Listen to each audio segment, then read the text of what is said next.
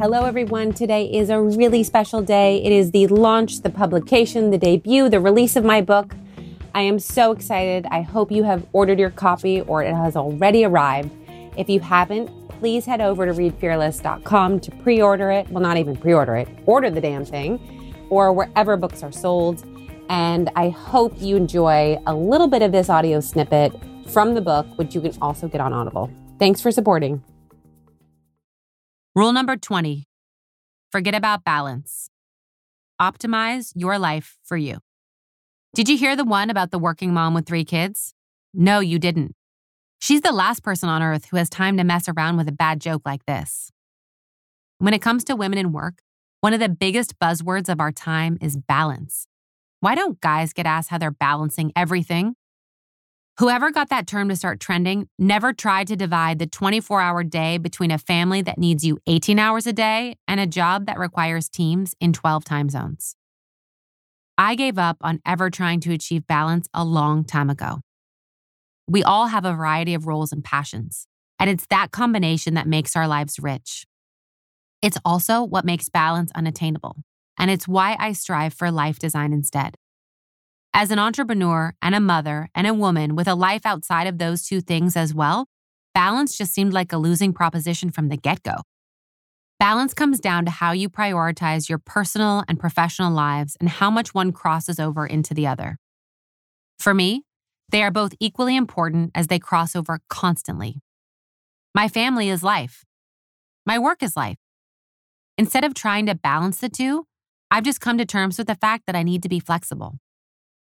Presence is the present. One summer, we took a family vacation a month before Fashion Week.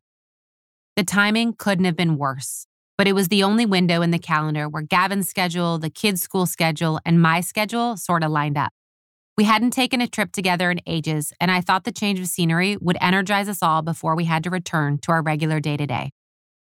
Cut to me working the entire trip. One night while I was putting Bowie to bed, she said, "Mommy, you're not really acting like my mommy right now." I felt like I had been punched in the gut. She was right. I'd been attached to my phone or hiding behind my laptop for days. I apologized to her and told her that in 2 more days, I would be back to being her mommy again. It was awful. When you're trying to do it all, days when you feel pulled in a million different directions are inevitable and unavoidable.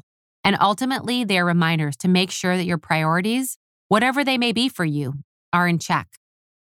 The day before the Female Founder Collective's biggest event of the year, my son Luca woke up with his face half swollen. I couldn't take any more time off. My other son Nico had just had major surgery 5 days earlier, and I still hadn't had a moment to catch up with everything that I'd had to hit pause on while I was fully focused on him. I was panicking not only as a parent, but also as the founder of a nonprofit that needed me to be present for this event, with over 300 guests confirmed to attend. When it was determined that Luca would need a major dental procedure, I was torn. The timing was terrible. Gavin was at work shooting a commercial several states away, and I hated the idea of my son being in pain and neither of us being there with him. This is where I had to choose between my son and a cause I believe in. Thankfully, someone close to our family stepped in to help out, and I knew Luca was in good hands. As a leader, you can't expect your team to take on what you know is your responsibility. And as a parent, your job is to be there for your children at all times. In that moment, these 2 realities clashed for me, and balance was the last word I wanted to think about. The awful feeling of not being with Luca stayed with me all day, but I was constantly on the phone consoling him. In between coordinating with the dentist and keeping it together at work to do everything we needed to do to prep for our peak event, I kept reminding myself that he was in good hands, and I knew it was true. For us working parents, it's common to want to do it all. We want to make the cute little bento box lunches with the sliced apples that look like rabbits and a rainbow of chopped veggies. We want to take the meeting and do the deal and nail the interview. But sometimes we dial into a video conference with baby food on our sweatpants, and that's just the reality of it all.